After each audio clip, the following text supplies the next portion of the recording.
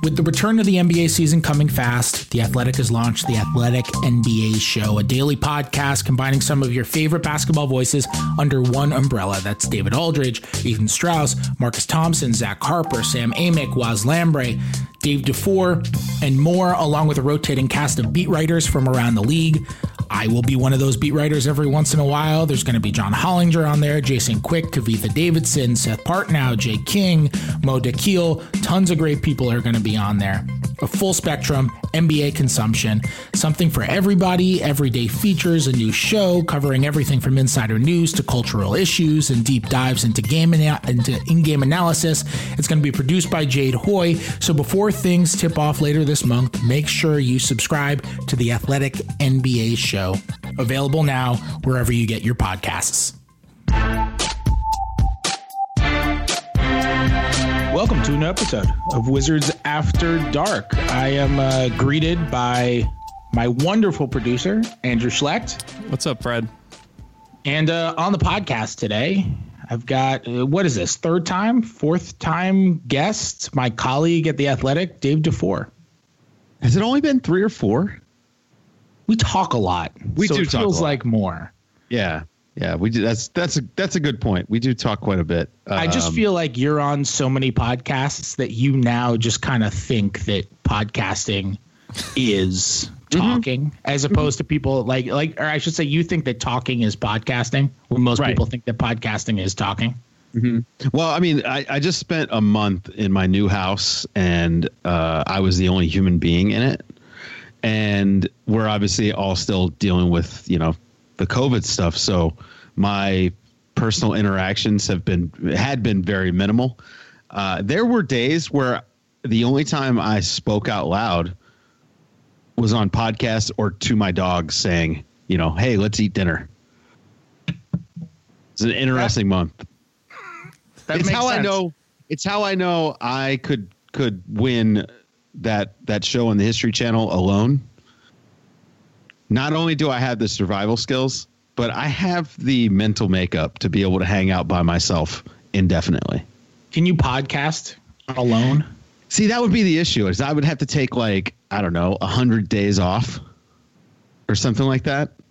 And we're going to get a 25-day off season. So there's no time for me to do it.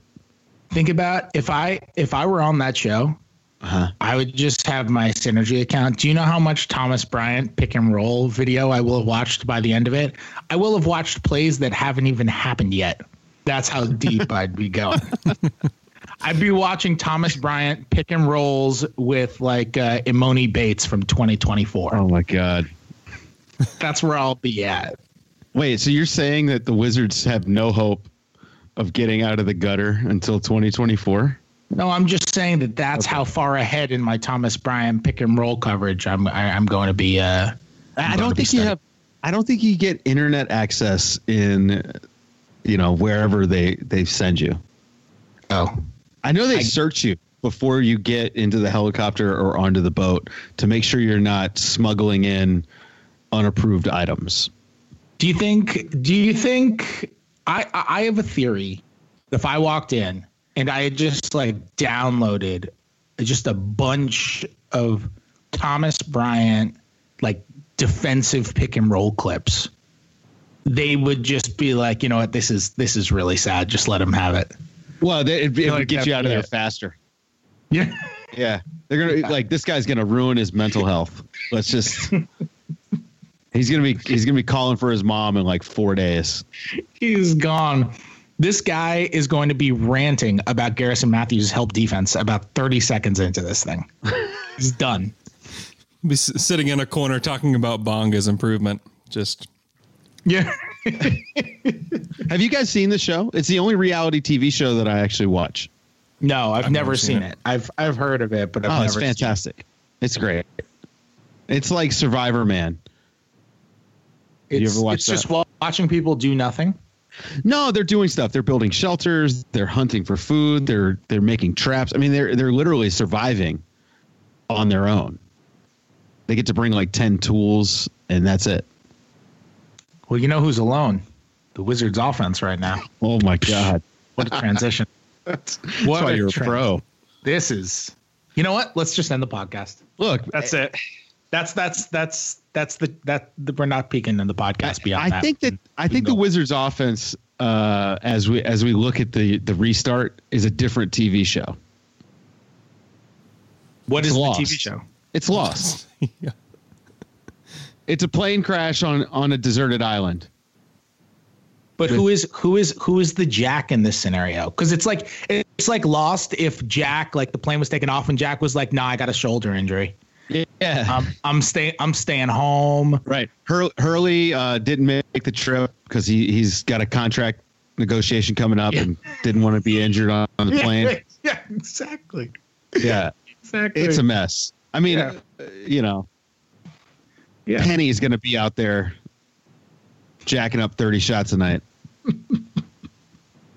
So I want to have you on to talk about mainly just like kind of continue a conversation that I've been having with myself for the last week and a half. And if you're a subscriber to The Athletic, which if you're not, by the way, you can sign up for 40% off on an annual subscription if you go to theathletic.com/Wizards After Dark. Again, theathletic.com/Wizards After Dark for $36 on an annual subscription to The Athletic. And there you can read 2 stories that I've written over the last week and a half or so. The first one kind of laying out what the Wizards schematics might look like with Bradley Beal and Davis Bertans not there, because especially with Beal, there are certain things from an X's and O's perspective that the Wizards would like to continue to do offensively, and there are certain things they're just not really going to be able to do. And then I talked about in a ensuing piece that came out on Monday, July 20th, which you can look out for if you haven't already read it. I talked about how no Beal and no Bertans might affect specifically guys like Rui, Thomas Bryant. I had a section in there on Troy Brown, which I cut, and I think I'm just going to save it for the restart preview, which I'm going to do for next week because I had to save some original stuff for that. So I had some Troy Brown stuff there, but namely Rui. But we can talk about Troy on this, and we can talk about everybody else on this. And Dave, like I was talking to you leading into this, and it's just like, there really aren't very many authorities on Wizards X's and O's who don't work for the Wizards. Right. Well, not that many people out there. Like, we want to break down the Clippers defense. I could hit up about 782 people and we could talk about Kawhi and Paul George defending. Not that many people we can talk about with Wizards X's and O's. So I can talk about Wizards X's and O's with. So I wanted to have you on because we're going to nerd out today. We are. I'm excited for it. I still don't know how this team I don't get the point of them going, aside from the extra practices, to be honest with you. Once Beal and Bertans said they weren't going, it's, their fate was sealed, so to speak. Oh, yeah. But you know what? They still have players. So absolutely. I am, I'll tell you what. I'm going to rail against your point. Oh. I have a theory. This is not sources. This is somewhere between my own opinion and a theory. No, I've had people propose it to me as a theory, not as like this is what the league was thinking. The Wizards had to be there because if you are married to the 8 playoff teams in the East and 8 playoff teams in the West format, if you have like an MLS scenario where a whole team gets COVID, you need a replacement team. Absolutely. So the Wizards had to be there. So just in case Team X, I'm not even going to name a team because I don't want to jinx it. Team X that is currently an Eastern Conference playoff team. If you do 20 teams and you do 12 from the West and 10 and 8 from the East, because if you do the top 20 records, you get 12 from the West and 8 from the East. And you only have 8 Eastern Conference teams and 1 Eastern Conference team all gets sick and has to bow out, which I don't know how likely or unlikely it is, but I do promise you that the NBA has thought of everything in this whole thing, right? And that 1 Eastern Conference team that's currently a playoff team has to bow out. You need a team that can take their spot. And if you just take the 9th or 10th place team from the West and you just throw them in the East so you can continue playing, well, you've already got your asterisk on your title because a team just bowed out of the playoffs because everybody was sick. Now you've got even larger asterisk because you're just reformatting your playoffs in the middle of the playoffs. I think you need an extra team from the East just in case during these 8 restart games something goes bad enough to where a team has to bow out, but not bad enough to where you have to cancel the whole damn thing. So that is why I actually believe the Wizards' presence is necessary. You need an extra backup playoff team from the East and from the West just in case. If you're going to do regular season games. If you're going to jump into the playoffs, that's different. Right. But if you're going to do 20 versus 22, I think you kind of have to do 22 because you can't just do 21. Like you can't tell the Suns, oh no, you had a better record than the Wizards, but because you're in the West, you can't come. That's not fair. So if you're going to take 9 teams from the East, you have to take 22. That's my theory. That's very astute. I think it makes sense. I haven't seen anyone make that point. Nobody's made that point. But maybe it's because I think about the Wizards more than anyone who doesn't work for the Wizards. I think there's a good argument to be made that that's the case. Yeah, but that's my theory. I think it makes perfect sense. Mm-hmm. Well, and honestly, like if you're the Wizards, it's an advantage. You know, there's a reason why the other delete 8 teams that were left out is why they're trying to get training camp or something official. Because that time is important, and it's not like the Wizards don't have young guys that could use the time. For sure. Let's talk Wizards offense stuff. You read those 2 pieces I mentioned. Mm-hmm. I did. Is there any topic in there, either something I wrote about that interests you, either something I wrote about that you thought, no way, I don't agree with that, something I wrote about that made you think about something else I didn't write about and you want to talk about? You're the more experienced podcaster here, so I'm turning the floor to you and asking you where you want to start here. Invite me on your show and making me lead the dance. Yes, that's exactly what I do. I was also 10 minutes late, to be fully transparent with my professionalism here. So the dribble handoff stuff matches the eye test, right? I didn't know it was that prevalent, but to know that Bradley Beal is basically taking twice as many DHO possessions as the next closest guy is pretty astounding. I don't know how you replace that in their offense. I mean, Beal is really good at DHO. I don't know that anybody else that is going to be on the squad in Orlando can handle that kind of volume. Yeah, and one of the things that's really interesting, so the stat that I had in that story was Bradley Beal has received 923 dribble handoffs this year, according to Second Spectrum. Second most in the league is Devin Booker, and he's received 555. The Wizards lead the league in dribble handoffs this year. You take away Beal's dribble handoffs, and they're 22nd in dribble handoffs. And they're very efficient on those plays because Bradley Beal is really good on those plays.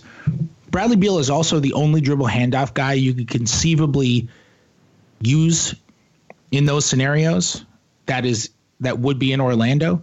Mm-hmm. That there, you know what? Let me rephrase. There is nobody in Orlando who you're going to use who's going to receive a dribble handoff for the Wizards who a defense is going to go over the screen on. Right. You're not going over the screen on Ish Smith. You're not going over the screen on Troy Brown.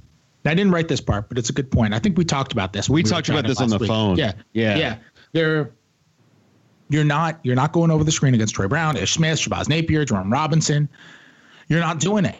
And that's where they're effective. Yeah, you are against Bertans, you are against Beal, you are against Garrison Matthews. Mm-hmm. And that's a big difference.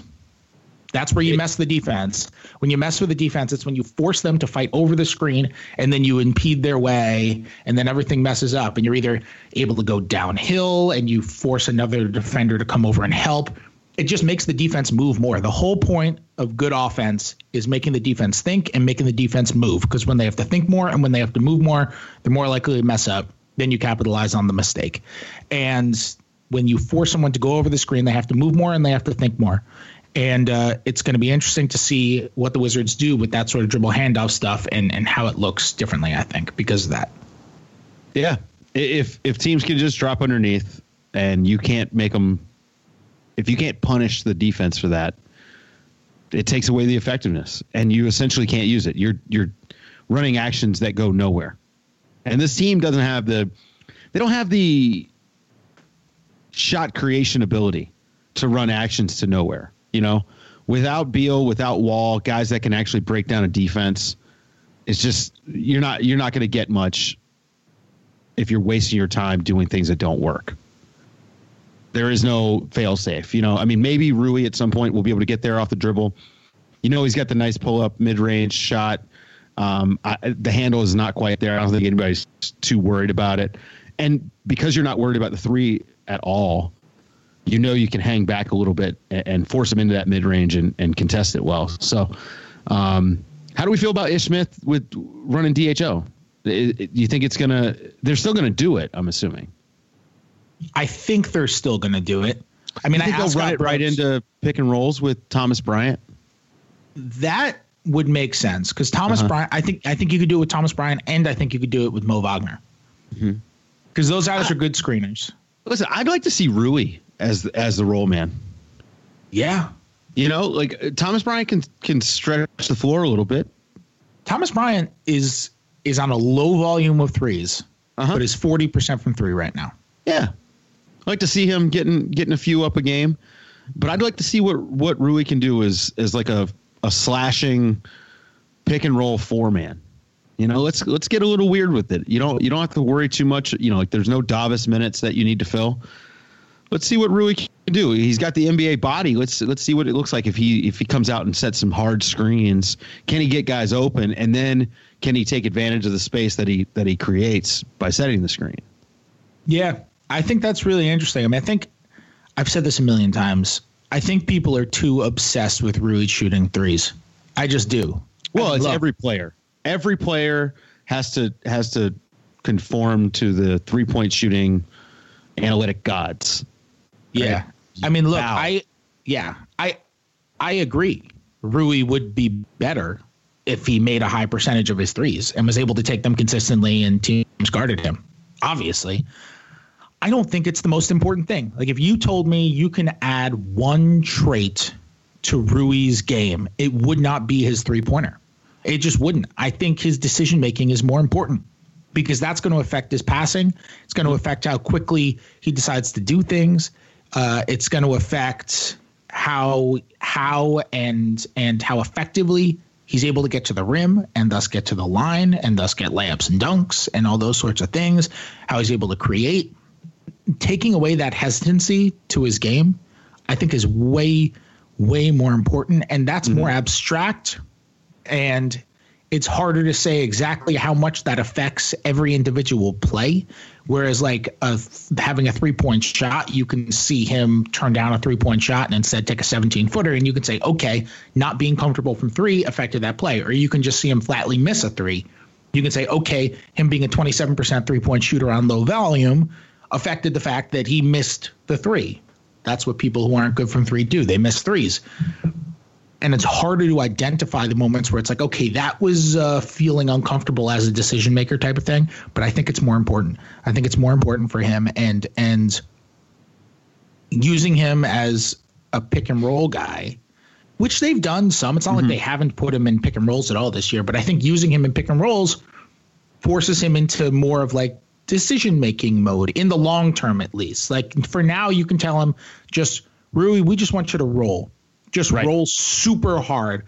Just hold that screen. Try to level that guy. And then as soon as you feel that contact and you've held that guy, just turn around and run your ass towards the basket and just do that. That's kind of what Scott Brooks has done with Thomas Bryant, where he's kind of made it more automated for Thomas Bryant. All right, I set my screen and I'm rolling hard. And Thomas Bryant is very good at pick and rolls. He's a very good roll man and is very effective and is wildly efficient. But at some point, if Rui's going to be really good, you want him decision-making too. You want him to be able to get the ball and know when to short roll and pull up from mid-range because he's good at that. And if he's wide open, he can do it. You want him to know, all right, guys open in the corner, going to swing to him. Like if he's going to be that kind of player, you need him decision-making in that role too. And so the decision-making stuff will come through in that role, whether they do it sometimes, moderately, often, whatever it ends up being, Yeah. But the other thing is, how about playmaking as the role man? Think about Clint Capella. And one of the things that actually made him a much better player in Houston, and it helped Houston a lot too, was his ability to, on the short roll, instead of just taking the one dribble heading to the basket, he started being able to make the read to the corner. He started finding cutters like out of the dunker spot. He was even able to make passes to the wing, these are all things he couldn't do his first, 2 or 3 years in the league. That kind of stuff, that's an easier way to kind of ease into some of that playmaking. And you mentioned Thomas Bryant. Thomas Bryant, their best play might be hitting him on the roll. It's like 1.5 points per possession when he finishes as a roll man. So there's clearly still some offense there that they can exploit.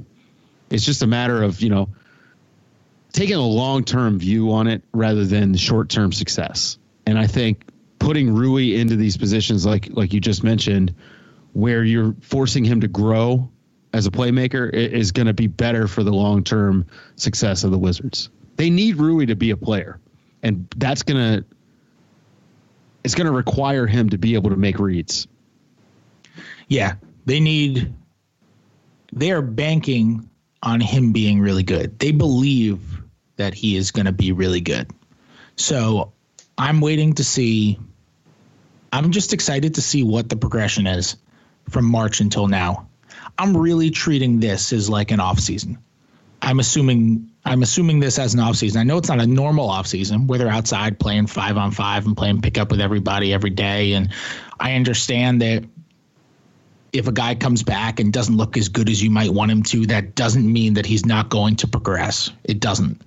But if he comes back and he looks like he has progressed, it probably means that he's progressed. So I'm really intrigued to see if Rui's progressed. If so, how he's progressed, what aspects. Is he looking more of a comfortable decision maker? Scott Brooks, it's funny because to me, shooting threes is the very, simplistic way to look at it with Rui. And I asked Scott Brooks when I did a piece a few weeks ago about what he wants to see from all the young guys. And I asked him, what's like the number one thing you're looking for from Rui? If you could only look at one aspect of his game, what would it be? And Scott went right to threes. And I'm like, man, maybe I'm thinking too complicated about this. Scott went right to threes. He said specifically the arc on his 3-point shot. He cares more about the arc than he cares about the makes. And he says, Rui shoots kind of a flat line drive 3-point shot. And they've been working with him on changing the arc on his 3-point shot. And that's the thing to look for. So now I'll be looking at the arc on his 3-point shot. I thought that was a really interesting observation from Scott. I'll be looking at the arc on his 3-point shot more so than the percentage. If that's something they're really focusing on, that's good, right? Like more arc is better, but it is possible to be a really good 3-point shooter without a lot of arc. Kawhi Leonard has a pretty flat shot. Michael Jordan actually had a pretty flat shot. But I do think that guys find more success with more arc. You just have a bigger target. Yeah, he doesn't have to be Jamal Crawford. Yeah, he doesn't have to be Dirk. Well, okay, I was gonna say, you want to name a really good shooter or Jamal Crawford? Jamal Crawford is a good 3-point shooter. He's an okay shooter. Depends, right? He takes so many shots off the dribble. Exactly. Jamal Crawford is a good 3-point shooter. If you look at Jamal Crawford's catch and shoot 3-point numbers have always been very good. Right. They've always been high 30s, which is, way, way, way more difficult. It's not great. But for Rui, like you said, it's about building confidence in this stuff. And if they're working on him making changes to his shot and that's what's important, then, that's great. But at a certain point, maybe next year, you'd like to see him start making those. Yep. That is the goal. Yeah, but the three, I'm with you though. I think I'm definitely team Cats on this one. The playmaking for others is more important than the 3-point shooting. This team is not going to struggle to shoot threes. Yeah, they'll be fine. But having another playmaker, it's pretty much, playmaking and shot creation are the two most valuable skills in the NBA. They're worth developing. Yeah, and it's also like, it's not so much the literal playmaking. It's the mind, not the mindset, but the mind that comes with a playmaker. Playmaking isn't just having the ball and assisting somebody on a basket. It's just making the intuitive play within the offense. It's noticing, oh, my guy is helping off of me. I can back cut here and get a wide open dunk. It's It's that kind of stuff. It's knowing where to be on the court. It's all the feel stuff. So I think that stuff is going to be big for him. You want to talk Thomas Bryant? Sure. How much Thomas Bryant are we going to see? I think we're going to see Thomas Bryant. Yeah? Yeah, I think we're going to see Thomas Bryant. I think he'll be starting on day one.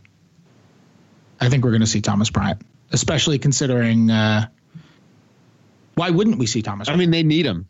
He'll be the best player on the team. Maybe. You think he's the best player on the team? You think who is the best player in the Wizards right now? That's going to be in Orlando? Yeah, that's going to be in Orlando. Obviously, Bradley Beal is. But there's no Beal, there's no Wall, there's no Bertans. Yeah, I think it's Thomas Bryant. Could be him. It could be Ish Smith. Could be Ish Smith. That's true. Ish is definitely like the most steady of the guys that are going to be down there. Like I can trust that Ish is at least going to give you this higher floor. The ceiling might be lower, but the floor is pretty high. Right. I think it's Thomas Bryant. I think he's the most talented guy. You think that Rui is the most important, though? Sure, absolutely. Because looking forward, Rui is the future. Mm-hmm. And so, yeah, I mean, he's definitely the most important guy that's going to be in Orlando. Yeah, if the Wizards are going to reach the levels they want to get to, then Rui basically has to be their third best player. Yeah, and Wall Rui has to come back healthy, and Rui has to be their third best player. In Orlando, Rui followed by Troy Brown. Like that's my order of importance if I'm the organization. And if I'm able to allocate resources, like it's a video game and I can say, I want to make sure that, it's 65% of my resources go to Rui and the rest go to Troy Brown, when I'm thinking about the future. Everyone else is going to fill in around him. But those are the two guys that I am most, concerned with as far as the entire process goes. I want to see some growth out of them. I want to challenge them. And I want to see what we've got currently so we know what to work on when we head into the offseason. So one thing that I had in that story that I removed was where I talked about so 40% of Thomas Bryant's baskets have been on Bradley Beal assists, which is crazy. Yeah, he's made 148 assisted baskets this year, and 74 of them were on assists from Beal. Exactly half of them. It's like the basketball gods were just trying to make the numbers as perfect as possible. Meanwhile, 80% of Thomas Bryant's buckets are assisted. Like, he is a guy who's a very good offensive player, but like basically every center in the league who's not named Karl Anthony Towns or Joel Embiid or Nikola Jokic, he needs somebody to create for him. Doesn't make him not a very good offensive player, just makes him not a ISO scorer, essentially. Right. So he needs somebody to create for him. I am wondering who that guy is going to be, because they match up Bryant's and Beal's minutes. They make sure they play together.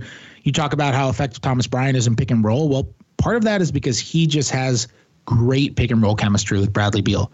And sometimes chemistry comes and sometimes it doesn't. And it doesn't always have to do with relationships or whatever it is. Sometimes guys just have this telepathy where they know, I know when I'm going to hit you with the pass, and I know where I should be when you're going to want to pass it. And I know when this is coming. I don't even need to look at you. I just need to put out my hands and the ball is going to hit. And then I'm going right up and dunking it. And Beal and Bryant just kind of have that thing. They kind of had that immediately. Like, I remember when Bryant first started getting playing time last year, and my very early reaction was, this Beal Bryant pick and roll is really good. And it worked really well just right off the bat. I think so. I had in that story, I had a little section that I ended up removing on, like, could Troy Brown be the guy? Like, someone has to take those primary creating duties for Thomas Bryant. It could be Ish Smith and it could be Shabazz. Ish Smith is not really a guy who's like running pick and roll, though, and pocket passing to roll men. Like, that's not really his game. But I feel like it could be Troy Brown's game. I feel like Troy Brown has that within himself. I don't know for sure if Troy Brown's going to start. Everybody there says Bonga looks really good and got way better. You ask anybody there who got better, and the first name they're saying now is Bonga. But the second name they're saying is Troy Brown. So I don't know if the wings are going to be. It's going to be two of three people. I think it's going to be either Troy, Bonga, or Jerome Robinson. And I don't know for sure who it's going to be. I don't think Scott Brooks knows yet who it's going to be. But if Brown ends up playing with Thomas Bryant, maybe it's Troy Brown who just kind of runs those screen and rolls with him. I mean, I'd love to see it. At least some side pick and roll. Doesn't have to be primary point of attack option or anything like that. I think that they could do plenty of interesting things. They're still I'm assuming they're still gonna launch from deep, so they're probably gonna have some space to operate. I definitely think they should be trying everything. Use this as your laboratory, and let's see what Bonga can do. Let's see what Troy Brown can do. And if Bonga's looking good and can run pick and roll, now that's something. You've got a thing in there. If you've got what is he 7 feet? Is he 6'10"? Bonga is Bonga's like 6'8". Bonga's like 6'8". I thought he was a little bit taller. I thought I'd read that he grew or something last year. But you got a guy that big, and if he can operate in the pick and roll as a secondary or tertiary playmaker, that's huge, especially next year when you're going to have Wall and Beal back. That's big. But all of those young guys should have plenty of runway to fail. All right, fellas. Andrew, you're a fella. I want to know if you're prepared to unveil your summer bod. I'm fully prepared. All right. I can tell you why. The beaches are opening against all conventional wisdom. The beaches are somehow opening. The sun is shining. We don't know how much longer that's going to happen. And the bushes, they got to be tamed. So Manscaped is here to ensure that your post-quarantine body, even though you should still very much be mid-quarantine because we have way too many cases every day, is ready for the wild, which please don't get wild for months and months and months. I'll endorse Manscaped, but I'm not endorsing people going out and violating social distancing rules. So Manscaped is dedicated to helping you level up your full body grooming game. They have forever changed the grooming game with their perfect. You ever use the Perfect Package 3.0? I've used it many times. Yes, I do. Is it aptly named? Yeah, it's great. It's great. The huge fan of the ball deodorant. The ball deodorant. Huge fan. The crop preserver, the ball deodorant. Yeah, it's great. It's all great. Oh God, man. We've been talking about Wizards ball movement for so long, and now we got to talk about Manscaped. Have you used the 3.0, the lawnmower? I can tell you I can tell you all about the 3.0. So the Perfect Package 3.0 kit comes with the Essential Lawnmower 3.0 waterproof cordless body trimmer. So I guess you can use it in the shower, and a ton of other liquid formulations to round out your manscaping routine. It is the best trimmer on the market. For those of you who need a chest shave, this third generation trimmer features skin safe technology to reduce manscaping accidents. So it's third generation. So that means its great grandfather came over from Australia. It's been around for a long time. You can also adjust settings to a length that you like, and you can stay on top of it with almost no effort at all. That's what everybody wants, to be hairless with no effort at all. That's exactly what your great grandfather who came from Australia wanted when he came to this country to make Perfect Package 3.0. I'll tell you, the 2.0 to the 3.0 jump is big time. There's a light on this thing. Light? There is. Oh God, that's horrible. Who wants a light? Hey, I don't want a better view. You say that until you've tried it, and then you'll realize the errors that you've made in the past, and you won't have them anymore with the 3.0. Oh man, so you can subscribe to the Perfect Package and get a new blade refill on your lawnmower trimmer delivered to your door every 3 months. For a limited time, subscribers get 2 free gifts, which is the Shed Travel Bag, a $39 value add, and the patented high-performance reduced chafing Manscaped Boxer Briefs. Get 20% off and free shipping with the code THEATHLETIC That's one word at manscaped.com. That's 20% off with free shipping at manscaped.com and use the code THEATHLETIC, one word. And for a limited time, subscribers get not one, but 2 free gifts: the Shed Travel Bag, a $39 value, and the patented high-performance anti-chafing Manscaped Boxer Briefs. Go to manscaped.com today and use the code THEATHLETIC. Totally. I mean, it's a unique stuff. Like, they're in a unique situation in the bubble. They're more like the Spurs or the Suns than, the Nets, let's say. Because the Nets, I think, are going to be bad, but like the Nets they're not thinking so much about this roster for next year because they know they're going to be big changes. Right, for sure. The Nets are there, and Lord knows how the Nets are going to do, but it's not like they're like trying to develop Justin Anderson replacement player. Exactly. Yeah. The Wizards are trying to develop Brown and Bonga and Rui, and people. Sometimes I even forget, but like Thomas Bryant is the same age as all those guys. Thomas Bryant is 22 years old. Thomas Bryant's the same age as Rui. And the point of a rebuild is to get guys like that. Mm-hmm. Yeah. So, I mean, absolutely. I would love for them to start, Ish or Shabazz, whichever one. Troy Brown, Bonga, Rui, Thomas Bryant. Yeah, I think I would start Troy. There was this whole thing earlier this year, or really throughout this year, about how Troy is better off the bench. And it's like, why is he better off the bench? And I always thought the answer was so obvious as to why he's better off the bench. And to me, it's Troy Brown is better. And to me, this is it was one of the most fascinating parts of basketball, where a guy can be better when he has the ball, but the team is not necessarily better when he has the ball. And so Troy Brown is better when he has the ball, when he's able to create and do stuff. And when he's playing against first unit guys, and he's playing with a unit that includes Bradley Beal and includes other starters, then the Wizards are not best off when Troy Brown is the primary facilitator. But when Troy's playing with reserves and against reserves, he's an excellent rebounding defensive wing. He can just grab a defensive rebound, push. He can be patient in the pick and roll. I think he's going to end up being a really, really smart, heady player. He can make those decisions within your offense. Then he's better. So I think that makes sense. He's also not a particularly assertive personality. He doesn't want to step on like Bradley Beal's toes. You can tell he's like thinking too much.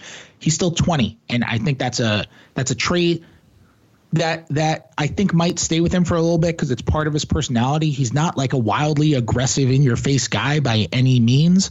But I also think that's like a young person thing where it's like, I don't want to step on Bradley Beal's toes. So I think that could lessen over the years as he starts to get more comfortable and starts to kind of become more entrenched in his NBA role. But if you start Troy now, that's not an issue. It's like you're just adding another playmaker to your offense. So I think starting Troy would make sense. I don't know if it's for sure what they're going to do. I don't think it's necessarily a problem if they don't do it. But I would do it if only because like it's good for a confidence perspective. I think it's a deserved thing, and you also give him more opportunities to kind of develop with the guys who he will be playing with in a best case scenario. If he's off the bench, and it's like I don't really care if he's playing with Shabazz. I want him playing with Thomas Bryant. I would want him playing with Bonga. I would want him playing with Rui. See if you have something there. Get him more comfortable together. Yeah, that's the point. That's the whole point. Let me ask you a question before we wrap up. Yep. How many teams are going to score 150 on the Wizards? Oh. Out of the 8 games, how many games hit 150? Oof. So they have the most one. They and the Hawks. Let me make it easier. Let's say 140. Let's say 140. A 140? I'll make it easier. I think I'm going to say one team gets to 140. Okay. I think 2 will get to 140. I was thinking 2 would get to 150. Their defense was better after they traded Isaiah Thomas. Oh, sure. Yeah. It wasn't good. Right, but it was better. Yeah. But it wasn't literally the worst in the league. Yeah. So I'm going to say someone gets to 140. Like the Bucks could get to 140. But I'm going to say I don't think they'll be good defensively, but but I think they'll be better. The numbers might not bear it out because the competition is harder because you don't get those bottom 8 teams, evening it out a little bit because those bottom 8 teams are the worst defensive teams in the league, obviously. Yeah. They might still be the worst defensive team in Orlando, but I think if like the Hawks were in Orlando, the Hawks might be worse. Well, also the raw numbers, like the raw scoring numbers, are going to be also reflective of poor offense.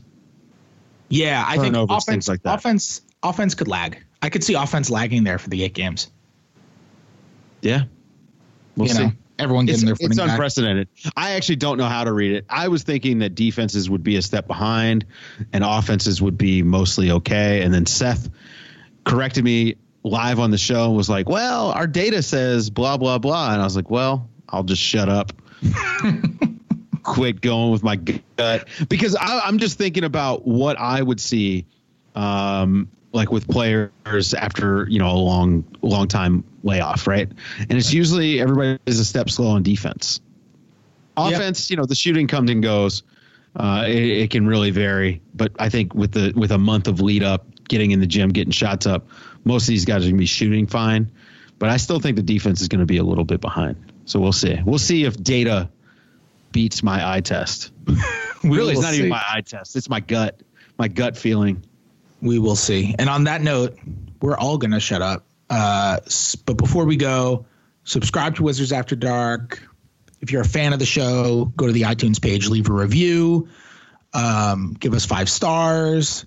Dave, anything to plug real quick before we wrap up? The Athletic NBA show and the Daily Ding, which, is weekly for right now, but we'll be back 5 days a week as soon as the games start next Thursday. Perfect. The Daily Ding, going back to its original name. And listen up next week. I'm going to announce my plan for Wizards After Dark once games return. We got 10 days until the until the Wizards come back at least.